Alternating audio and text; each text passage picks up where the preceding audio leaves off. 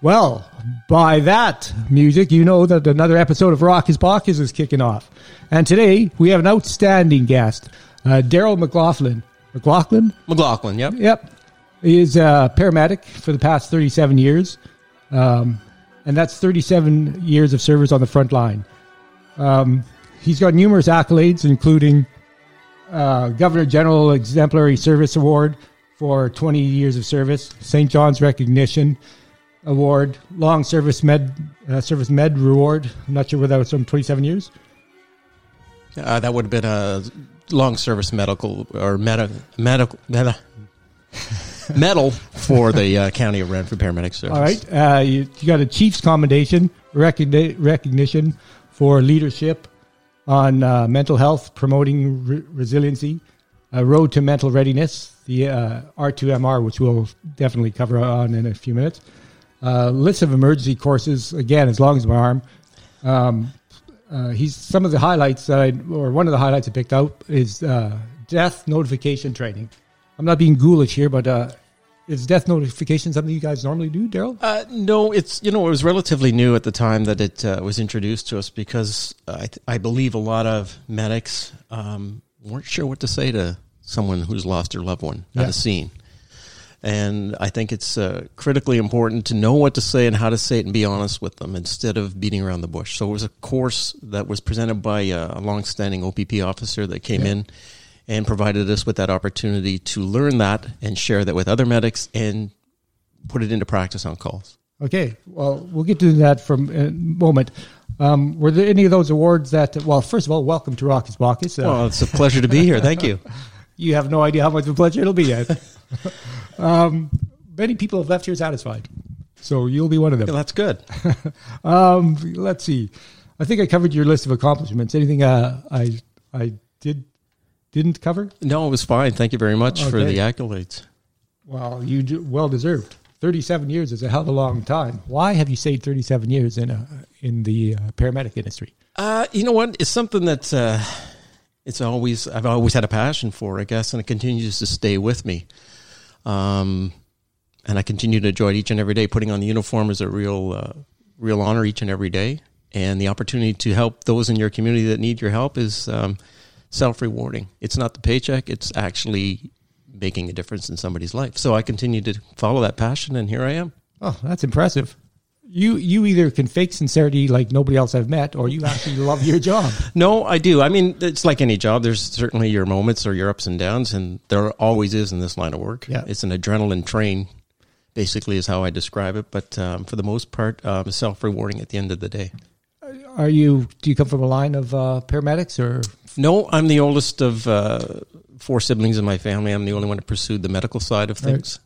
Everybody else did what? They did other things. My brother works for Global TV, doing voiceovers. I have a sister who lives in Toronto, works with pharmaceuticals, and another sister lives in Pembroke that works at Marion Hill.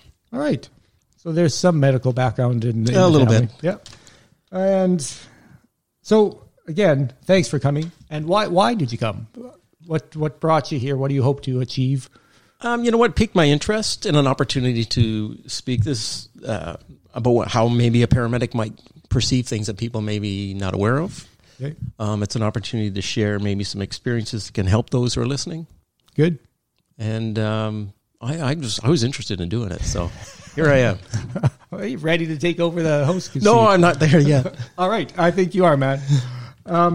So basically you enjoy giving to the community. You like the challenge of meeting and working with different people. Yeah, it's not your standard job where every day I'm at the office. And there's no disrespect to other people who have jobs, but my office is different each and every day. Yeah. It's challenging each and every day. You're constantly being challenged. And I think that's probably the most exciting part of the job. Because a heart attack is a heart attack, but it's not always the same. Yeah. No matter where the heart attack is, here, Toronto, wherever, the procedure is there, but they present differently. The situations may be differently. And you draw on your past experience to get you through each and every one of those particular calls. What's been one of your most interesting calls? I have a whole library full of many calls. I think on your list there, I had mentioned being off duty because we're coming up to it, Remembrance Day. I can't recall the year exactly, but we were all standing there. I had my young son with me, and the veterans were marching, and the gentleman had collapsed just as they entered into the Legion area. And his vital signs were absent. People were screaming, call 911. And I'm standing with my child, which I had to hand over to my mother, who happened to be there. Mm-hmm. And over I went and initiated what I had to do once the military fellows let me through and identified myself. So I worked on him, and then the crew arrived. And as a team, we were able to bring this gentleman back. Mm-hmm. And he was a military veteran. I had no idea that he was a good friend of my dad's. Really? In the military. So he lived another probably 8 to 10 years after that. So it was quite fortuitous that you were there. I was but it was a team effort, right? So I was very blessed to do what I do and able to help this gentleman. But it wasn't the first time it had happened, so it seems to follow me, but blessed with those opportunities to help somebody. Well, I'd imagine living in the area, you've worked on a lot of people that your parents know or are friends of the family. Yeah, that's probably where your stress comes from. Yeah. You don't know, you may recognize the address, but once you arrive and then other people that know you, perhaps maybe expecting miracles or whatever, but there's also a sense of relief at their end that they know you. Right. And you're going to make a difference, hopefully make a difference. And that little extra bit of pressure, how do you feel it? You know what, you got to deal with it, right? It comes with the territory, and it's not always welcoming, but it is part of the job, and you do what you can. So you've never worked on a family member?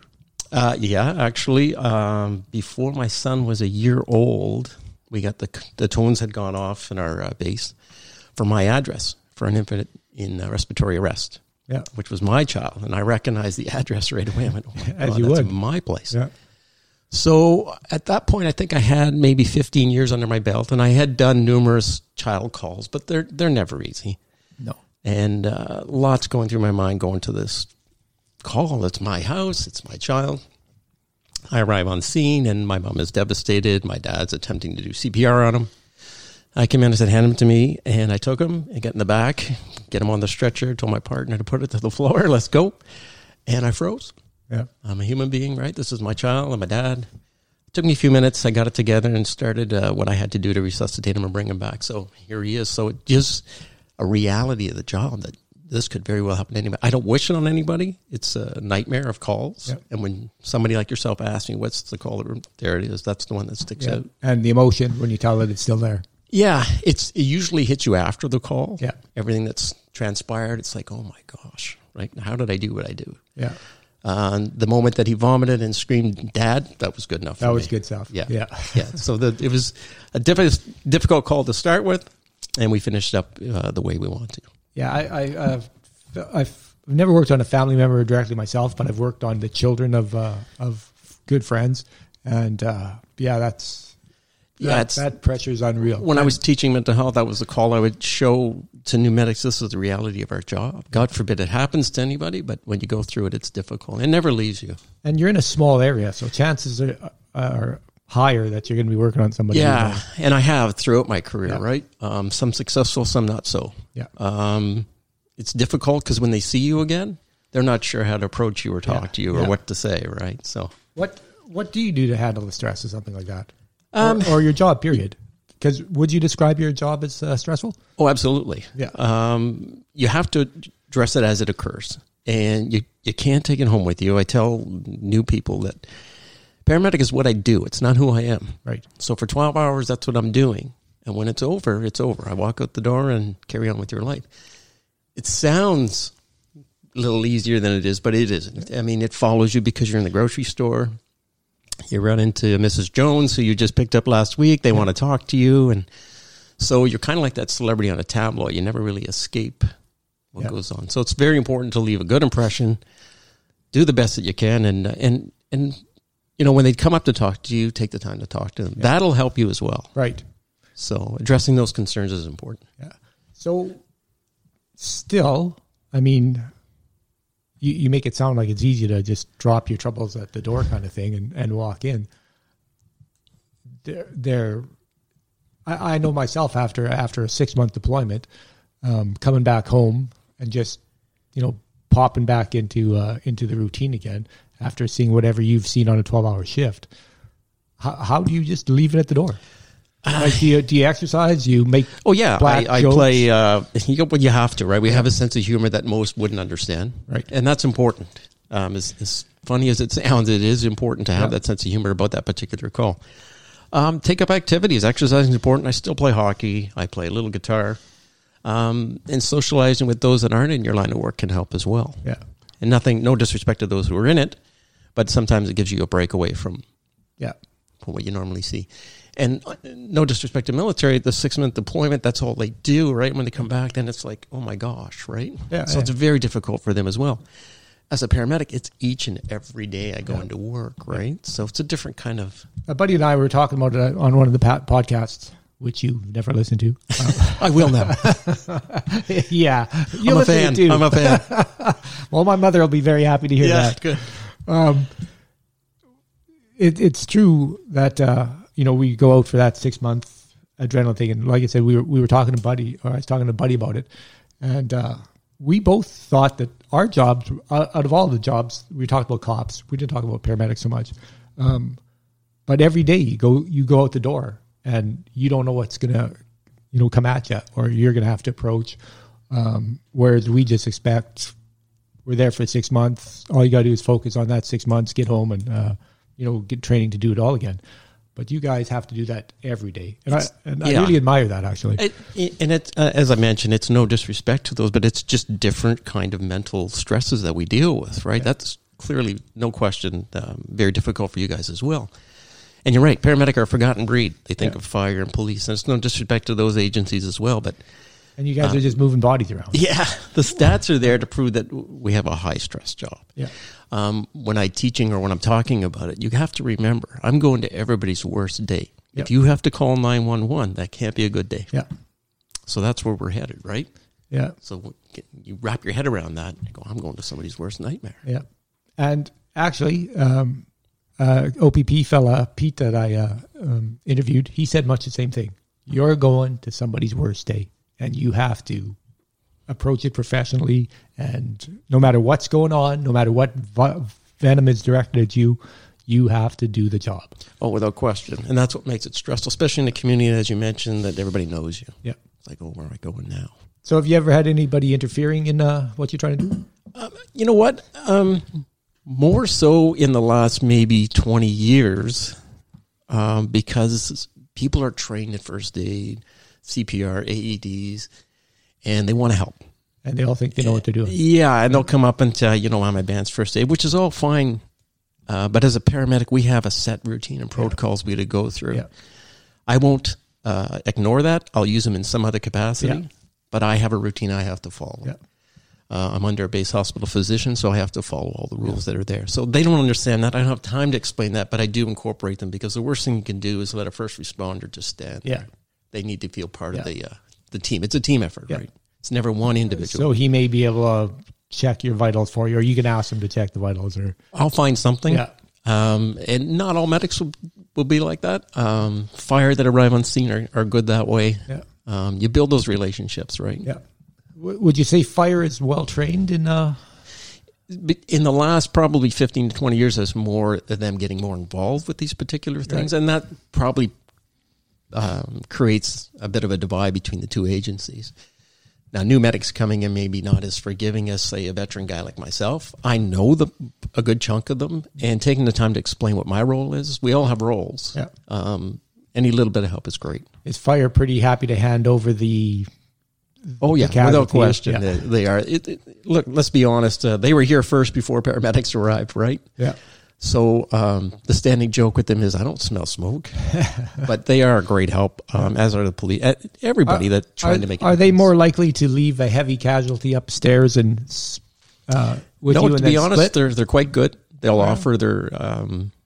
You're noticing it more and more that they want to be part of it, and I make everybody part of the team. I mean, that's important. That's also part of your mental health. To stand back and not be able to help, does more harm than good, right? Okay, so you're kind of a peacemaker as well. I guess. Well, it's just that all the stories I hear, the conflict between paramedics and fire. It's always been there. It still is to a certain degree. Like, they'll park where we should have parked. That's a standard. But you know what? We all have the same purposes. The end goal is to help you. Yeah. So if we can be on the same What do you mean help page. me? Do I look ill?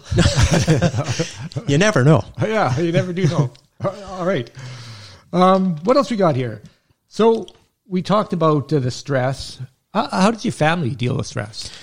Well, I've been divorced, and I think that played Just a bit once? of a role in it. Yeah, just once. Okay. But I owned a business as well, and it's a different kettle of fish, so to speak. But it does have, you need a partner that can understand why you're so silent, or, geez, I noticed you're drinking more than usual, or whatever the case may be, right? It's very important to have somebody that understands, which is difficult at best, why we think the way we do, why we act the way we do. But mental health is becoming more and more prevalent, right? Right. We're learning more, we're dealing with more, we're helping more, so. And I think that's what one of the things war is good for, is these things, you learn about them. PTSD has been around for a long time, and we're just learning about it now. We're relearning it, actually. We're relabeling it, relearning about it, and now somehow we're treating it.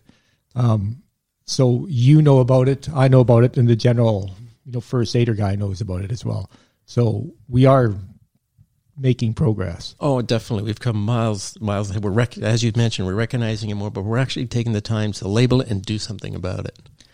Right, but how long is that going to last? Because you look at back as far as, say, Korea, World War II, Korea, Cyprus, those little conflicts that we supposedly learned from, but we seem to keep relearning.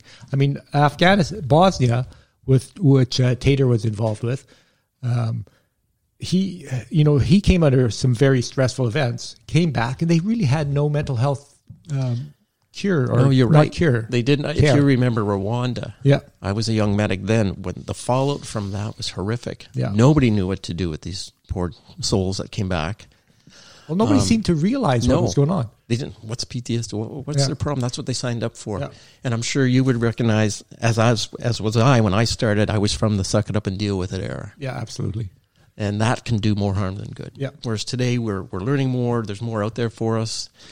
When I was learning mental health, believe it or not, in my line of work, they went, "Oh, this is great. This is going to be the new back injury." Yeah. Where medics would take advantage of that. Yeah. It's unfortunate that people do with everything that comes along, but Yeah. I mean, there are those that are going to take advantage of it. absolutely. And you see it. You don't see it all the time. To blow it out of proportion, No. you don't see it all the time. But you do see it, and it is disheartening. It is. The thing that I draw on was when I started, trauma was so prevalent. It was, it was the top of the ladder, so to speak. And now it's mental health is up there and trauma is way at the bottom. So you don't see those trauma. They're there, but there's not as prevalent as it once was. We're dealing with far more mental health than ever before. Yeah. And in this area, are you dealing with it because they're military or in general? I think it's a combination of both. Yeah. A lot more overdoses than I've ever done. Yeah. Yes, we do the opioid overdoses regularly. And COVID didn't help because it kind of closed the door for your opportunities to go for help. Yeah. What do you do now? Telephone somebody, or the one-on-one is so important to your mental well-being, right? And being able to sit across from a person and go, I trust this guy or girl, and I'm going to reveal stuff. Absolutely. So it raised it even more. Yeah. COVID. So do you do a lot of counseling as well? No. With my patients, I do my best to counsel them the best I can, but you only have a brief time with them, really. Yeah, my time is very short. It could be a 15, 20-minute ride. Maybe if it's a transfer to Ottawa from this particular area, I get a bit longer to get to know them. But on an emergency basis, it's very short, very quick, and I have lots to do with them. And getting their trust so I can do these things to help them is critically important. Yeah, I mean, at least when we're evacuating patients overseas, we have a generally, extreme ranges. But generally, there's medical setup so that if a guy is hurt, mentally incapacitated, you can get him out of the area and start working on him right away. But during that time, we've also been training them to what to expect to their body if they're wounded, what happens to their minds, shock, things like that. So we have a training built in for that. Do you guys also have something similar? You try to. The calls are. I work on a very busy car. It's a straight day car from 7:30 in the morning to 7:30 at night, but generally you run much later because it's that busy of a car. Yep. So once I complete the first call, they're on to me for another one Yeah. before I can collect my thoughts, get my equipment ready to go again the next call. And I have to do paperwork on that particular call. But now I got to go do another call. So do you have it all mounted up at the end of the day, the paperwork? Sometimes it does. You try and get it done when you can. But if you get a catastrophic call... and what's catastrophic for you? It could be a major MVC, motor vehicle accident. It could be... I'm talking major. Like, when is it overwhelming for you? 2 or more vehicles? Oh, absolutely, yeah. And they're, let's say 2 vans, and they're loaded up with 6 to 8 people in each van. Yeah. I'm sure you recall the home invasion here in Petawawa. So I was the first... 7, 8 years ago? I was the first medic through that. Yeah, 2013. That is catastrophic for the area, for those who are involved. But at that point, we did not have what we have today for medics, which is peer support. Yeah. So it was very difficult at the time. So what did you guys do for that? First of all, did you recognize there were problems? After the call was done, absolutely there was. Because the OPP had their way of dealing with it. Yeah. We were trying to figure out how we deal with it. Yeah. But at the same time, business goes on. I had to clean up, give a statement to the detectives, and get back on the road and do more calls. Yeah. So I never really got a chance. Whereas today, you're done for the day. Yeah, you're decelerating. We need to get you something to eat, kick back, process what took place. Okay, so that kind of leads into the next question. Who is your boss? Mike Nolan is the chief of the paramedic service. Okay, but ultimately is Ontario your... Well, we had a downloading process where the Ministry of Health still has their hands in it, but they downloaded it to each individual, like on the county of Renfrew versus Petawawa ambulance. Okay, and what qualifications does he have? A guy in his position as the chief? Yeah. Oh, he has everything that I would have, and then some for some administration, leadership, and so on and so forth. So what's in place for you guys then to protect your mental health or deal with mental health injury? I was part of the initial group after I had come back and taught the service R2MR. I was trained in Kingston for about a week with other medics. It was a military thing at first, wasn't it? It was. Yeah. It was introduced to them and put into practice, and it was so effective that they wanted to bring it to fire and paramedics. Yeah. And I became a trainer for that in Kingston. I came back, and my co-partner on that helped me teach the service. It was probably over, I think, close to 200 medics, maybe less, that we taught this mental health to. And that kind of launched the peer support program that we have. Members would volunteer, but we also have a psychologist with those peer support members. Okay. So if we do a catastrophic call now, those members are pulled off the road. If they wish to speak to peer support, it's there. Yeah. The psychologist is there as well as another building block to try and get them back on the road as quickly as possible. Do the paramedics generally reach out and accept that help? Some do. Some will reach towards veteran medics like myself. Yeah. Have you seen this or have you gone down this road before, Darryl? I'm just using me as an example, but that's an avenue too, and that's encouraged. You have to be comfortable with who you're talking to. Yeah. If you're not, then it's not going to go well. Yeah. And it needs to be a positive experience. Exactly. You have to make that That's rapport, right. that connection. And we've heard this term, it's okay not to be okay. Yeah. Right? So, but a lot of people don't buy into that still, with all the focus out there on get mental help. In my past job in the military, it is open. We're told, and that's part of the medical team, you continually go out there, you're stressed, you're stressed. It's accumulative. And when you start noticing symptoms or people start saying to you, you're a little off, they don't necessarily go get help. They still internalize and go, I'm fine. Yeah, I think we're more embarrassed to say that we have a problem. Yeah. I think we all have a certain amount of mental health. I recall you asked me, do you think you have any of this? Absolutely have gone down that trail. Why wouldn't I, right? I'm a human being. Yeah. You experience them and you learn to deal with it, but I don't think it ever goes away. It's accumulative. Mm-hmm. So for a guy like me, I have a vault full of calls that I've done that I could draw on. Yeah. But I think it's critically important to recognize that, and it's not a weakness to say you got a problem. No, this bothered me. Yeah. Okay, it should. You're a human being. Yeah. And here's what we're going to do to help you. Yeah, and hopefully that gets them back. Now, not all medics make it back. Right. I was mentioning to you earlier the percentage is very, I think when I was teaching it was 3 to 5 years for new medics and they were done. And Do they just leave the field completely? You know what? It can be a particular call that says we never know, right, when it's going to hit you. Yeah. So, like I said, it's cumulative, but it could be one call that's catastrophic to them. Didn't expect this to happen to them, so to speak. And you know what? I don't think I can do this anymore, and they walk away. Yeah. Some get treatment. They're on long-term disability for the whatever has occurred to them, and that's unfortunate, but there's still hopefully part of the paramedic family that we can still reach out and talk to. So you have a high turnover. I didn't know what the numbers were. I knew there was a high turnover. But what are they trying for retention? Like, how are you guys prepared when you're first coming into the job to say, you're going to see some horrible shit? Well, you know what? To be honest with you, and I haven't been in school since the 80s for this line of work. I don't think they teach them that. You hear this all the time in the paper, and my boss Mike is an advocate of this. Is a college, so to speak. So we all go into one place and we're out. Sort of like the OPP have their own training, and then away you go. Yeah. I think age might be a bit of a factor. I know some may not like this, but you came in at 18, 19 years old.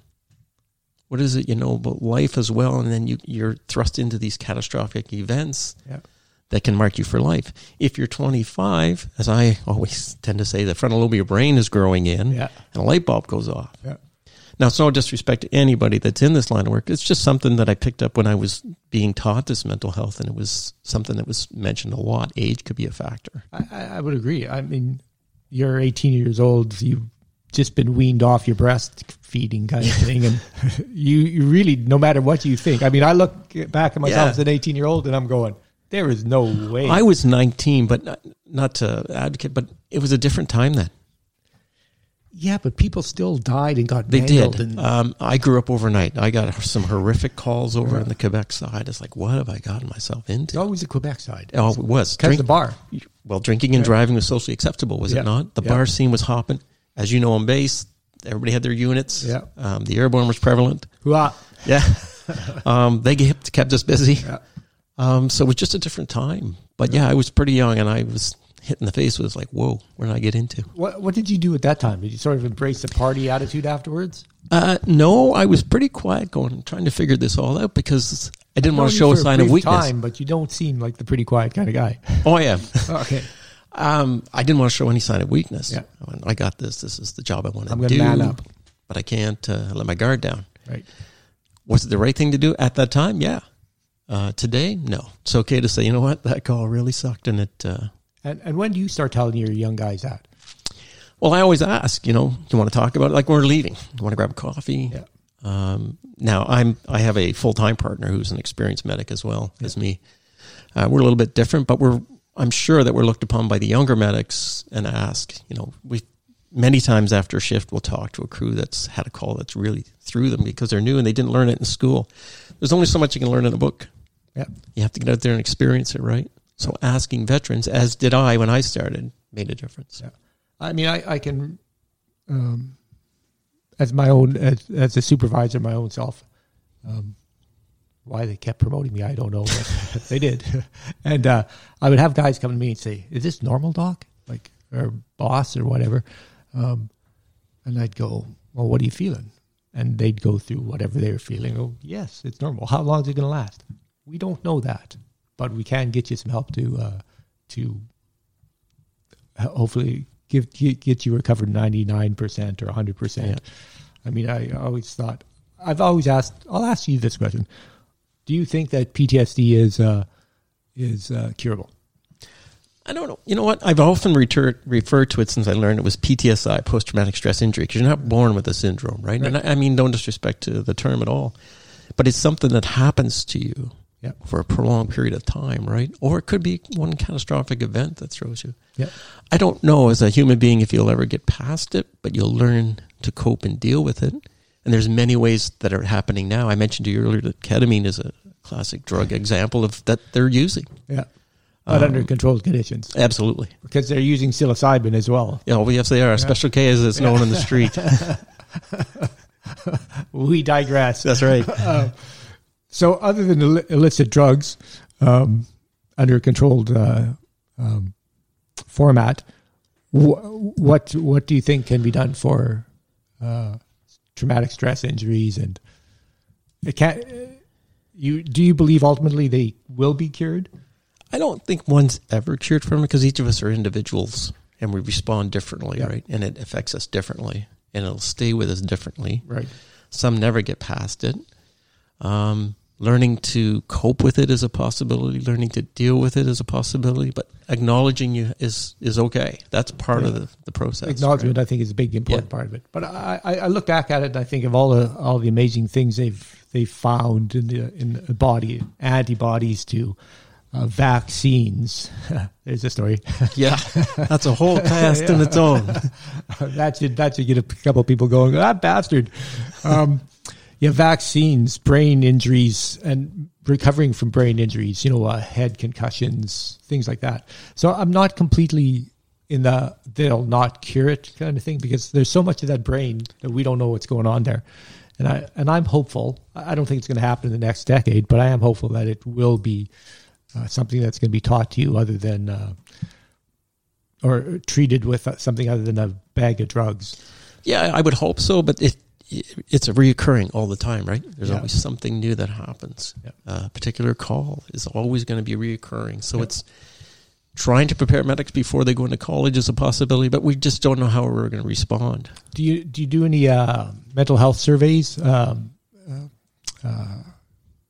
mental health, personality surveys done by psychologists or anything like that? When you join the peer support, that's one of the things. And the key about the peer support where I work was you're voted on by your peers. Yeah. This is who they want if they need to come and talk to you. Yeah. And then at that point, the psychologist on board with this group will do their evaluation as well. I won't ask you about your worst. What's your best call? When somebody makes it. Okay. I've been blessed with numerous what we call a ROS, return of a spontaneous circulation, so they're alive, right? Yeah. And you run into them again. Yeah, I've been blessed with a few of those opportunities in my career. Resuscitating my child, obviously, is very good. That's got to feel warm and fuzzy. It doesn't. Maybe all this training actually works. Yeah. How old is your son now? He's 22. Oh. So was he a jerk through his adolescence? And you said, he was hey! He was very good. I didn't have to remind him of that, but no, he was very good. He was well aware of the story behind it, right? So, which is cool. Oh, so maybe he was a little more subconsciously, he was grateful when he was being a dick as a teenager. Yeah. Delivering babies is huge. Yeah. So there's a lot of you got to find the positive in the negative, right? Yeah, so. I delivered a crackhead baby. That was a rough one. That's another podcast. Yeah, because you had kind of, mixed feelings about that. Yeah, no kidding. Yeah, but the kid went off, an addict, of course, and mom was pleased she had delivered the baby. Oh. That was nasty. But again, you were doing something, you're thinking, what kind of life is this kid going to have? But then the kid comes out and you think, what a great kid. Let's hope he sorts himself out. Yeah, like I said, find the positive in the negative, right? Exactly. So... there's a lot of stories out there. There is. I should write a book. You should. Or do a podcast. Yeah, that's it, right? Any idiot can do a podcast. Look at me.